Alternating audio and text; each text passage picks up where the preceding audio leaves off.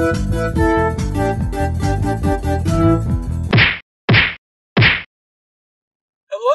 welcome to Nerd Punch's Nerd Driving Edition. Well, I think we should call it Nerd Punches Nerd in a Car. Ow, Jeremy! Yeah, get it? That was fake for TV. That's right. So, today we're going to be talking about Glow, which was a show on Netflix starring, I believe, Mark Maron, Betty Gilpin, Alison Brie, and let's see, who else? That girl from Scott Pilgrim vs. the World, Ellen Wong, that wrestling lady, and I've already forgotten the rest of the actresses' names. But today, we're going to quickly ask if you could pick your female wrestling persona from the 80s, what would it be? So, The 80s? Oh, whatever. I think mine will still work for the 80s. I'll go first. Okay, so we're making up our own. Right. So we should be clear. Make up our own, and who we would be as a female wrestling persona. That's right. I would be Jenny from the block. And my shtick would be that I would carry a big block of wood around that I would hit people with. And this is the block I grew up on, and I carry it with me. And then I would just hit people with it. Alright. She's got the block! She's got the block! Damn it! Why aren't you calling this? Would Jim Ross or JR, like, I don't know, he was working there back then. Maybe it would be I guess Vince McMahon was probably, he was like the announcer back in the original times. Right. My God, Jenny, she's got a block. She's got the block. She's still Jenny from the block. Yeah, exactly. Alright, and what would your persona be? So I was thinking Mrs. Deborah Frumpelstein, who's just a frumpy Jewish woman, but wearing frumpy clothes. But I could see her packing like a mean stunner, doing all sorts of suplexes and stuff, and clotheslines. And her whole thing is, when her finishing moves, is someone would hand her like a steaming crock pot of cholent, and she would go, ah, and throw it at you. I think they would do that in the 80s, like literally her taking food and throwing it. I think they would have done that in the 90s also. Yeah. But, okay, well, that's interesting, because there actually there were two characters. That's who I would be. Just so you know. Glow, that were basically like old ladies, kind of. They're like housewives. Like, what's wrong with you? Blah, blah, blah. I was watching one of these like promos on YouTube of like the original Glow. Mm-hmm. Apparently, the same two ladies who played the old ladies, they also played like the two punk ones. Also, they just switched costumes. Oh, okay. Yeah. So yeah, I mean, as long as we're being over the top and mildly offensive, you know. So Glow was a real thing in the 80s. It was a women's only wrestling program. I mean, I never saw it, but I wasn't really that familiar with wrestling back then anyway. And of course, it had all the stereotypes. There was a character named Farmer's Daughter, who's exactly who you'd think it would be. And then they had like Little Fuji and Mount Fuji, and then they had there was all those types of things, and there was a character named Palestina. Yeah, exactly. Oh my god. Yeah. Oh yeah. These are real Palestina, wow. characters that they had. And then there was like there was like Spanish Harlem. Really? Yeah. That's amazing. She's like, I'm gonna get you with my Spanish or whatever Latina something. I forget. She's like, not her Latino heat. No. She's like talking about drinking tequila and killing people. If you should look up the Glow rap on YouTube. Wow. It's amazing. It's awful. It's a classic 80s awful rap. A bunch of people who cannot rap. Like, we're the Glow people, and we're here to say that we're gonna kick your ass every day, type of thing. And that was like in the show. Well, right. Or that was the making fun of. Okay. So Glow comes from. She's like Genji Cohen is like the executive producer, but it was actually two of her writers and producers that came on to do Glow from working with her on like Orange is the New Black. Well, let's explain. Genji Cohen is the woman behind Weeds and Orange is the New Black. Right. So, I'd say a pretty terrific writer, showrunner, and we should say like what did you already say what Glow stands for and what it originally was? Yeah, Glow stands for Gorgeous Ladies of Wrestling. It was a real, stupid, campy wrestling show that had some interesting problems that kind of caused it to end. There's actually a documentary on Netflix right now about the real Glow as well that you can watch if you want to sort of see some behind-the-scenes interviews and stuff about talking a little bit sort of how it was developed and how it ended and stuff. Now, the show that we're talking about, though, is a fictionalized version of the real Glow.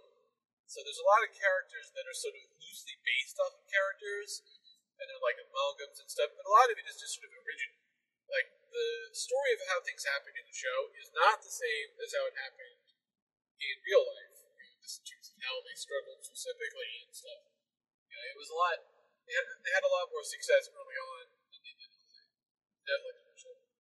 So, let's just talk, I guess, a little bit about the characters. I would say that there's basically main characters, and then there's a lot of other characters that have a lot of importance as well. And then there's some tertiary ones that aren't as relevant, but most of the characters have at least a little bit of an arc of something, some more than others.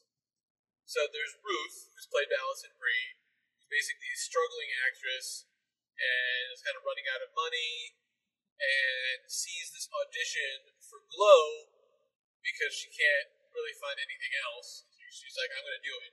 She's sort of like this, like, trained actress. It's like always talking about like, the method, her theater productions. It's like, oh, so I did some clown work, type of thing. And she's sort of pretentious. And what is great is that she's actually a good actress, but she's also kind of an insufferable actress. What do you mean by that? The character.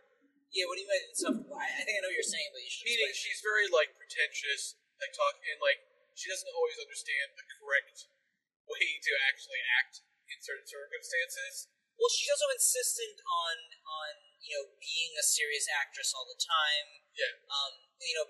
Being about like the craft, but it's also like the moment may not always like arise for it, or she'll kind of insist on the process being, more, actory than it. Yeah, that's right. Than it actually calls for. Yeah. So as the show is kind of starting up, it's after she kind of makes a really stupid mistake and sleeps with her best friend's husband, who's played by Rich Moore of Mad Men fame, where he played that Harry. Rich Moore is very good at playing that kind of like the "Can you believe this guy?" type of character. And so Harry's wife is played by Betty Gilpin, who has been on a lot that you would probably know, but she had a small role in American Gods. She was on Nurse Jackie. Yeah, that's right. And she's really good in the show too. Yeah. And it's sort of interesting because, like, you think like, Harry is like, how come he seems like he's such a douchebag. It's kind of funny how both these women both slept with him. It's like, how did that happen? But I guess he had stability. Maybe that's what attracted Betty Gilpin's character in the first place. But so she is a former soap opera star.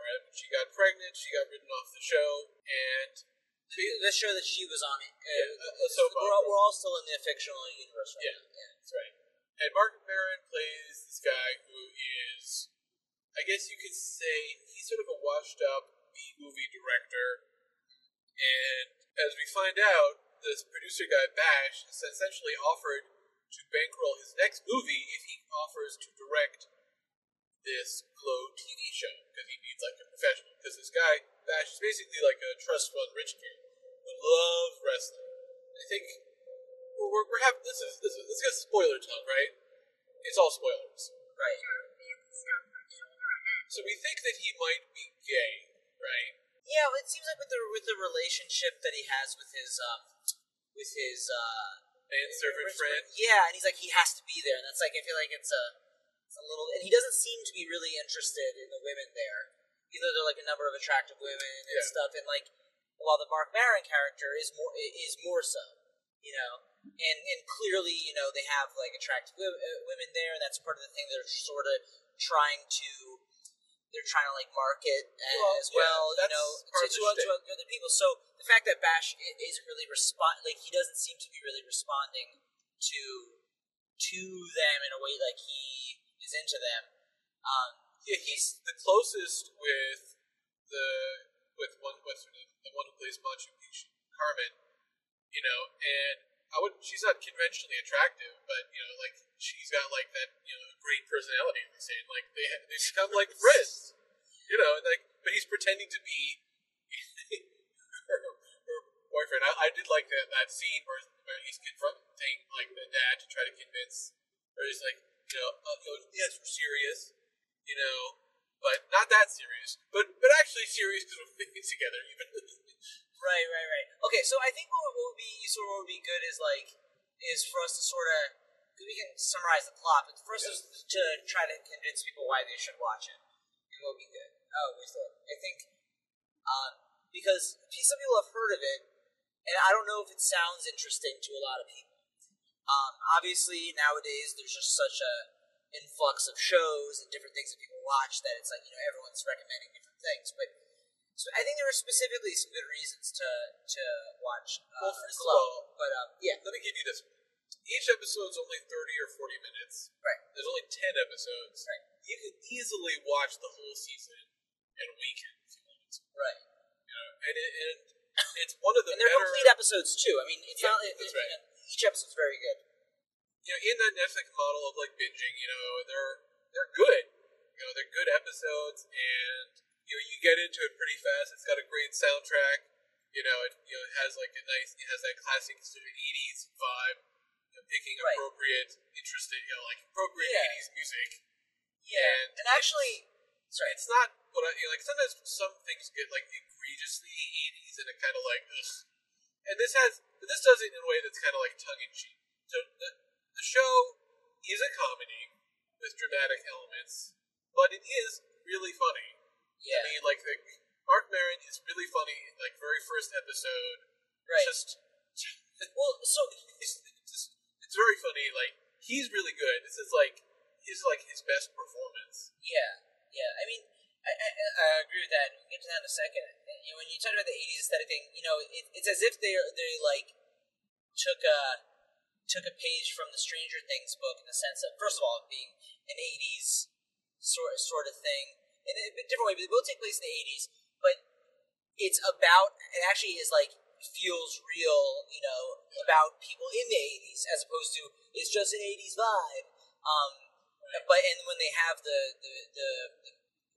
what's the name of the music when it's like indigenous music or digestible music? What's the wait, are you diegetic? Yeah, they have. Well, all I'm saying is like when they have music playing, like the '80s music playing during the show during Glow, just like in Stranger Things. It's just that they have '80s music playing, so it makes you feel like they're living in the '80s, but it's not like over the top, like this is an '80s thing, unless you're talking about the opening sequence. So anyway, I think they did a good job with that. But I think it would be worthwhile for us to, you mentioned it for a second, to talk about one of the big reasons to watch it is how you kind of mentioned some of the actors in it. So, what were you saying about Mark Maron? Mark Maron is really great. He's Yeah. funny. He has some nice, dramatic turns. He's very believable in his character. Yeah. It's clear he's drawing from some life experiences for this type of thing, but he feels like a character. He's like, that guy feels real. Yeah, he it seems so natural for him. Yeah, he's so good at that. Well, and he said I heard him do an interview, do a podcast where he was talking about. It was actually it was on RuPaul's podcast. But Mark Maron was talking about how he was how the way he did the character in a lot of ways was he it definitely is a part of him in a lot of ways. But he's like a super neurotic guy, like Mark Maron. He said he just had to turn down a lot of the neurotic stuff and just let the kind of asshole, jaded guy there. The look he just looks like one of those. He looks like who he is in it. He's got the mustache and the glasses, and he looks like he's been this like B movie director, screenwriter who hasn't really made it, and like has got all these like all the actors are good. Well, let's go through some of them. The leads are really good. Like the guy, the producer Bash guy, is really interesting. Once you kind of realize, he has like some very interesting depths. You don't realize at first. You first think that he's. And I think this is the thing, even though it's not exactly Genji Cohen, I don't understand, like the real people who are behind it are like some of her writers, but I'm sure they, working with Genji Cohen, they learned how to do this well. But Genji Cohen's characters are just really good at you think they're going to be this kind of stereotype, or even just like one sort of archetype that's sort of predictable of the type of person they are, and they turn out to have more depth. So Bash seems like at first just this douchebag, not caring, son of a, just really wealthy trust fund thing. Yeah, trust fund baby. And again, as you were saying, like he has a lot of depth. Like he really, as you're saying, really big wrestling fan, but also seems to kind of care about doing it well. Also seems to care about, or at least comes to care about the cast. Oh yeah, for sure. And about the production. And the thing is, like, he's right a lot about how it's supposed to go. Because I remember there's Mark Maron's character is trying to come up with like this ludicrous, complicated B-movie. It's like actually like really sexist, like this awful plot, just terrible. And then guys like, well, listen, it's good. It's just too complicated but wrestling audiences, right? We need archetypes, man. We need to understand. So then he was like, getting into like the stereotypes thing. He's like, okay, you're Oriental. He's like, you're right. He's like, I'm Cambodian. He's like, that's backstory. He's like, you're a terrorist. He's like, I'm Indian. He's like, okay, no. Right. Lebanese. He's like, they have like with the black wrestlers. We had they were called like she's called like the welfare queen. But she did so good with that character. First of all, you saw like how she was saying like she was worried about her son, like seeing like the racist image. Yeah, but then like she was so good with like she was really good at that. So good at committing to that welfare queen thing. It's like. I'm living off of Uncle Sam. All paid for by the American taxpayer. Well, that's great. Especially, I think the whole thing with it is that was during the Reagan era, so that's right. That's kind of the thing. But we can get to the thematic stuff later. So let's go to Alison Brie, because she obviously is really good. She's like really interesting because like she's sort of like an asshole character too. She's like she's like a good-hearted person, but she's like also a mess. She's like she's sort of self-sabotaging. And sabotage her friendship too. And she like goes up. And that's I think one of the things that's very impressive about how she's written and how she does it is that it's believable that she in general tries to be a really good person, but she's got this like it's like her coming to grips with kind of the I don't want to say the evil side of her, but like the bad side of her, and that's I think what comes out in the villain that she plays. Because the whole thing is she wants to be. She's like, I'm going to be the star. I'm going to be the lead, and partially plays into probably her jealousy, which she sort of mentions with her friend that was kind of underneath it, because her friend Betty Gilpin is this beautiful blonde soap opera star. And Alice Brie's character was probably a little bit jealous of all that stuff, and so Alice Brie was avoiding being this villain, and she's like, oh, I'm gonna be the villain, but she ends up like really owning up to it and doing a terrific job at it, and then her acting stuff comes in handy because she's just able to get really to the character. What's the name of the villain she plays? Of the heel she plays? Oh, I don't remember, but essentially, it's how like do you the Russian describe it? character. She's Right. like a Russian, stereotype During the Cold War, during the 80s. So she none of you Americans can fight me. You all too much pussy. right. So she's like in Soviet Russia, abortion is the only thing there is no line for. Yeah, but she's right. So she does such a good job because the whole thing is that she like improvises stuff with what the character would say, and she just does really really well. Just really, and she seems to really enjoy that character, and she ends up doing a really good job, like doing the wrestling thing, like acting like the over the top, wrestler. Yeah, they did all their own stunts in this show too. Really? No, I mean they were definitely great.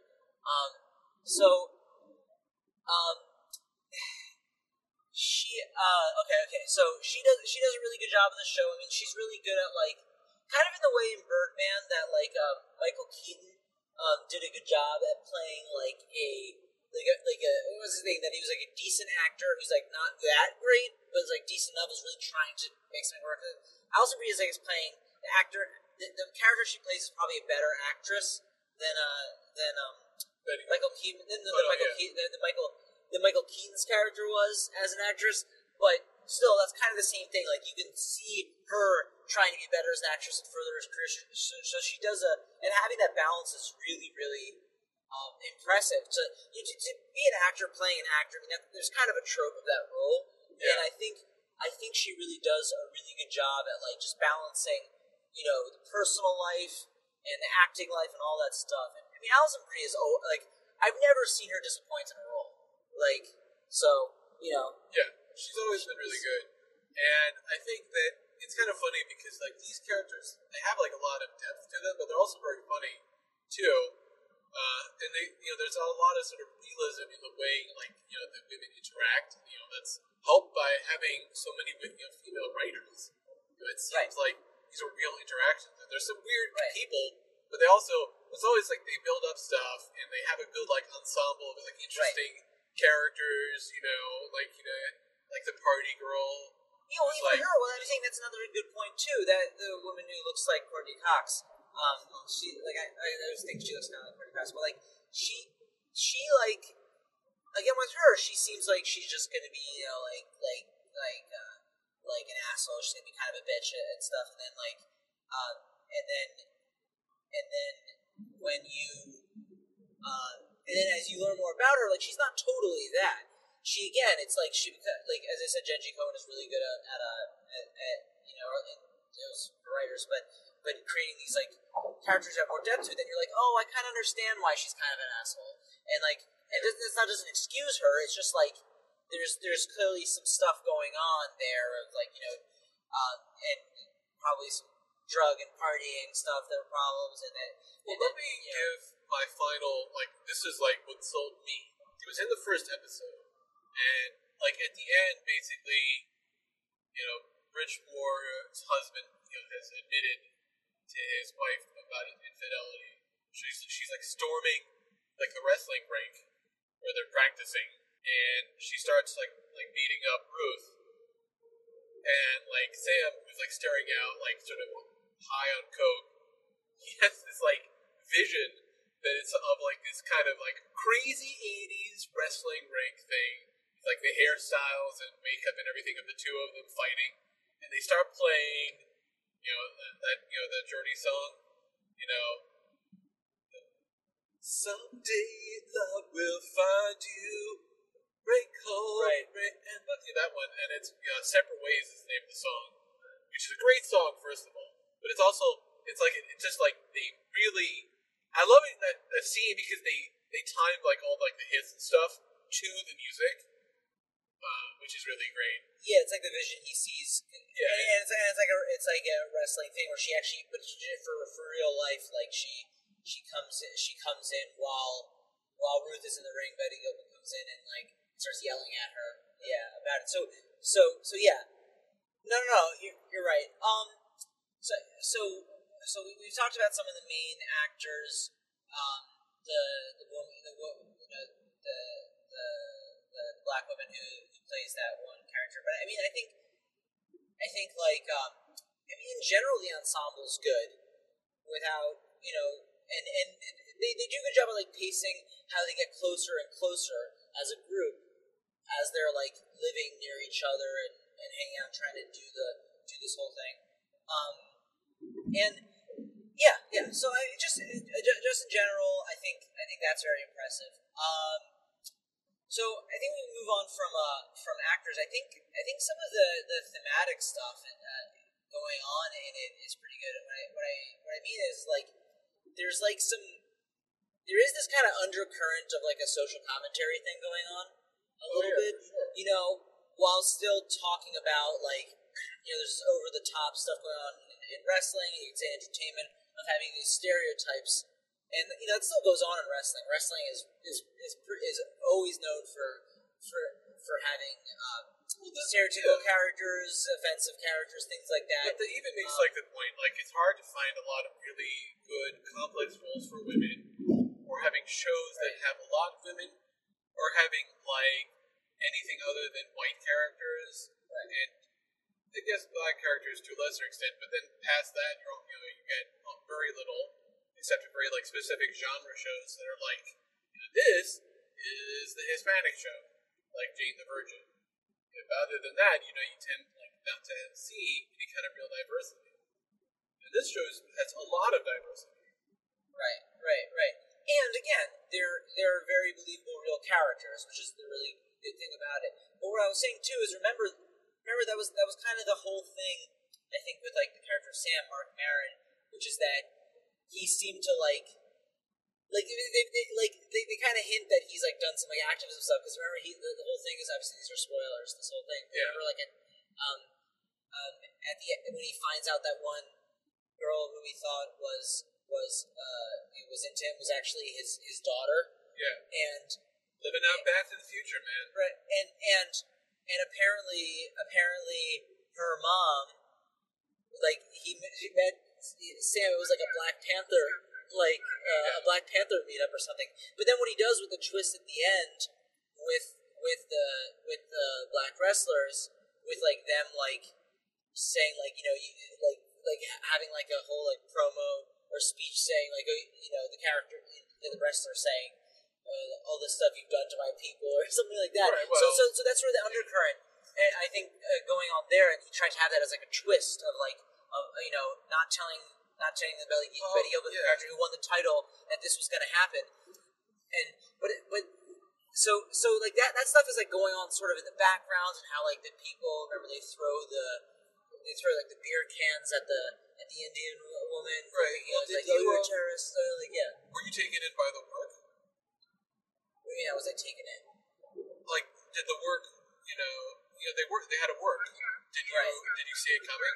No, I didn't see it coming. That's because I didn't. I should clarify. When I say work, it's a wrestling term, which means kind of like a lot. Like sort of like a pretend lie thing. Because at the end, Ruth is sort of like pretending with Betty Gilpin to she's pretending that she actually isn't gonna wrestle, but she does anyway. Comes out of the crowd and it's like, they didn't. Oh, the wrestling. It's like, and they sort of also capture that's what happens in wrestling when it's done well. Yes, surprises. But of course, it doesn't make sense that she didn't tell the other wrestlers. You don't tell the audience, but that's a different thing. But I understand why they did that for like the surprise piece. And then of course, Sam had his own like last minute twist he decided to do because of that. Right. So again, like you get the sense because remember there's that thing where like.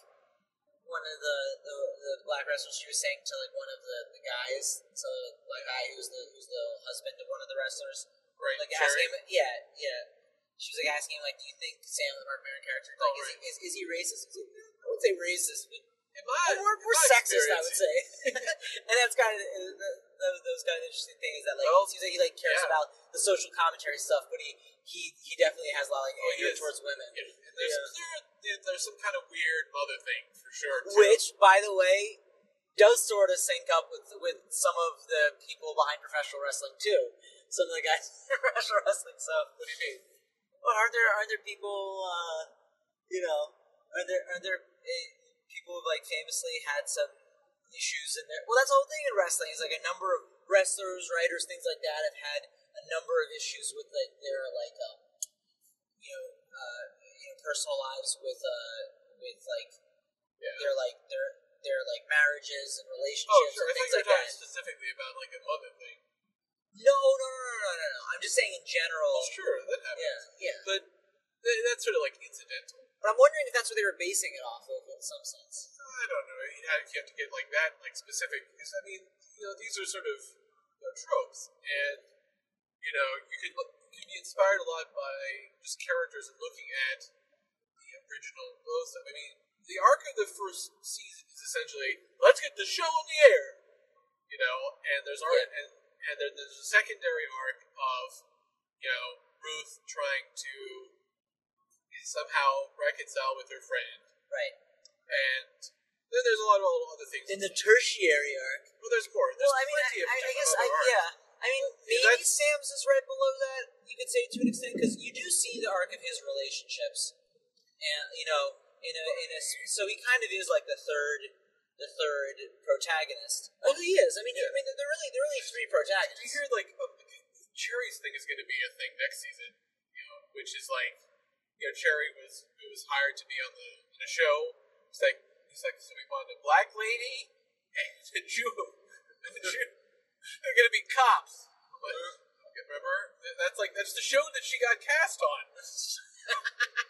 Well, of course, so Angie Cohen and one of the showrunners is Jewish. I forget which one, but there's definitely some Jewish stuff in this show. What do you mean? I mean, just like in Orange is the New Black, there's some in Weeds, there's Jewy crap.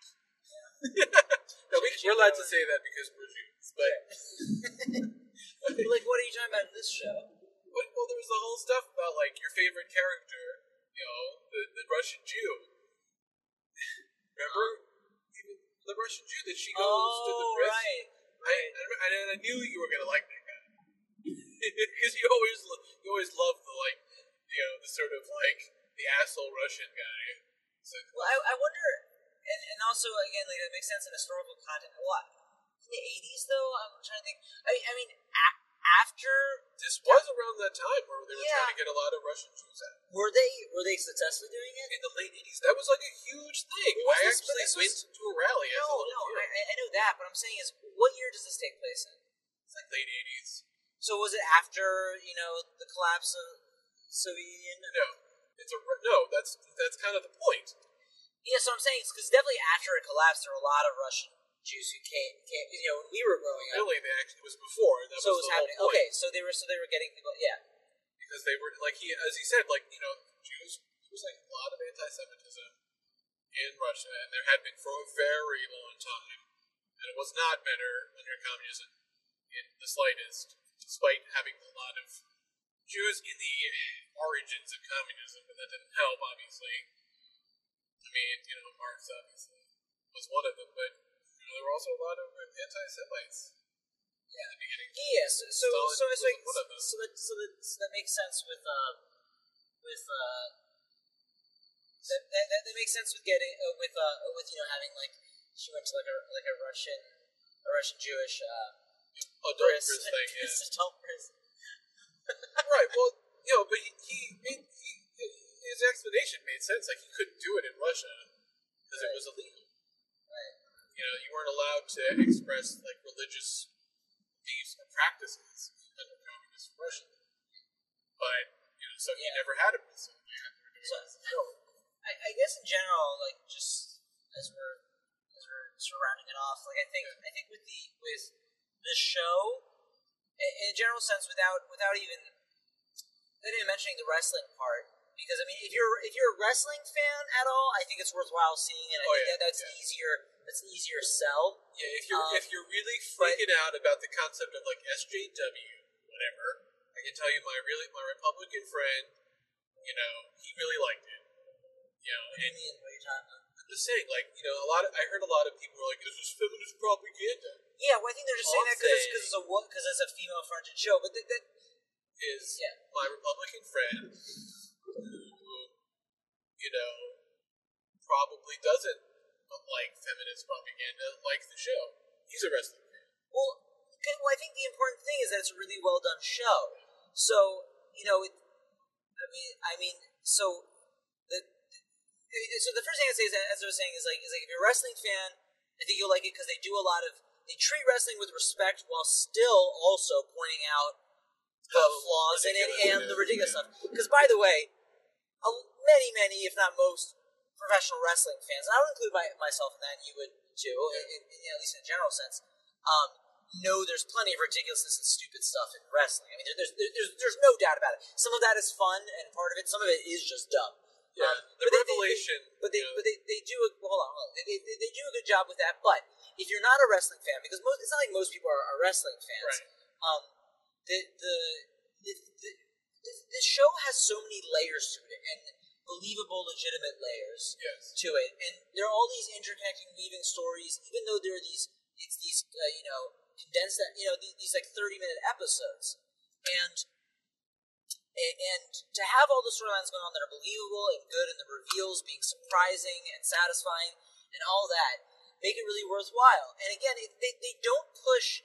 Even though I was saying there's some social commentary stuff there, it's not pushed in a way that's like, here is my point of view about society and life. These are just these really good stories, and it's from the perspective mostly of female characters, which is great. It's true characters, but also the male characters are real too. So if you have like a problem with it, it's with wanting to say it's like a feminist propaganda thing. It's garbage. It's just a really well done show, and it's written by female writers. So I mean, like they're writing things from.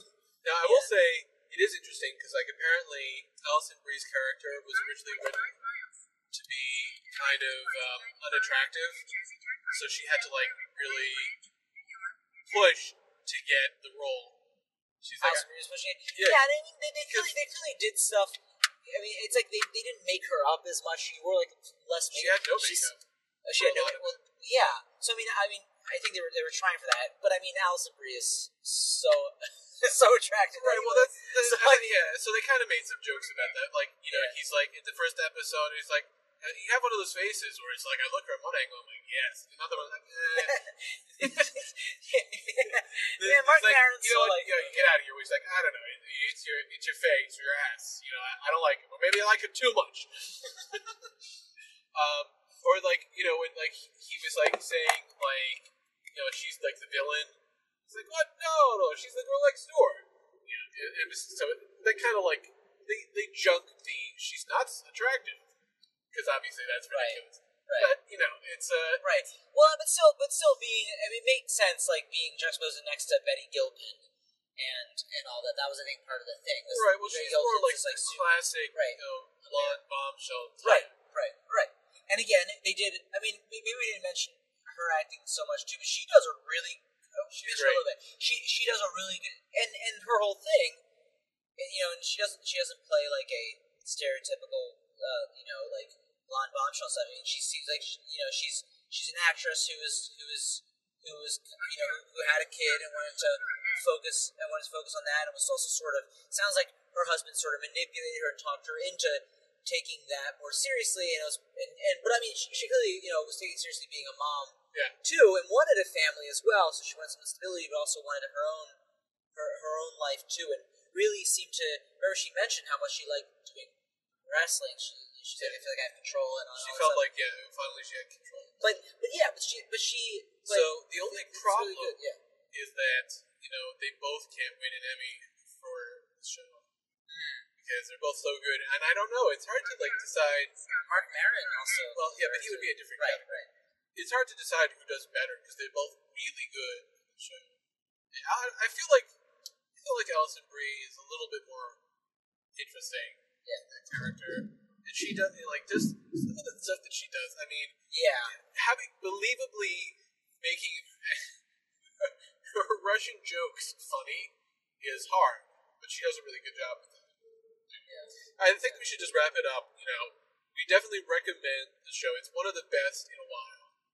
I feel like there's a lot. People talk about peak TV and stuff, and there's a lot of shows that I feel like, most shows for me are, they're fine. Some shows are bad, but I mean, right now this is like up there with some of the better shows. I'd agree. I mean, like, what's around right now that we consider really solid shows? I mean, there obviously, You're the worst. we can talk. Rick and Morty. Hold on. The point I was going to make is obviously, nerd punches nerd. We're going to be a little more partial to trying to watch and put enthusiasm towards things like the Marvel universe and stuff like that. And obviously, we all have our own opinions about the different shows, but we're going to maybe put a little more effort and see. I like this, didn't like this, whatever. But I don't know if most of the shows I would say would be up there as some of the best shows. I mean, I love Jessica Jones. I thought that was the best out of all of them in terms of as a show. Right. But like in terms of shows that are out there now that are like, wow, these are really good shows. I mean, like you were saying, I mean, You're the Worst, Rick and Morty, obviously, Stranger Things, and I would say Orange is the New Black. Yeah. Too. I haven't really seen. I haven't seen those recent seasons of House of Cards, but I don't like that as much. But yeah, but Orange is the New Black is there, and the others we mentioned. I think Glow also deserves to be up there in that category. Obviously, we're missing some shows we're talking about, but I think Glow is one of the best ones on Netflix. I mean, easily. I mean, you haven't seen BoJack Horseman. That's pretty good. But I mean, Glow.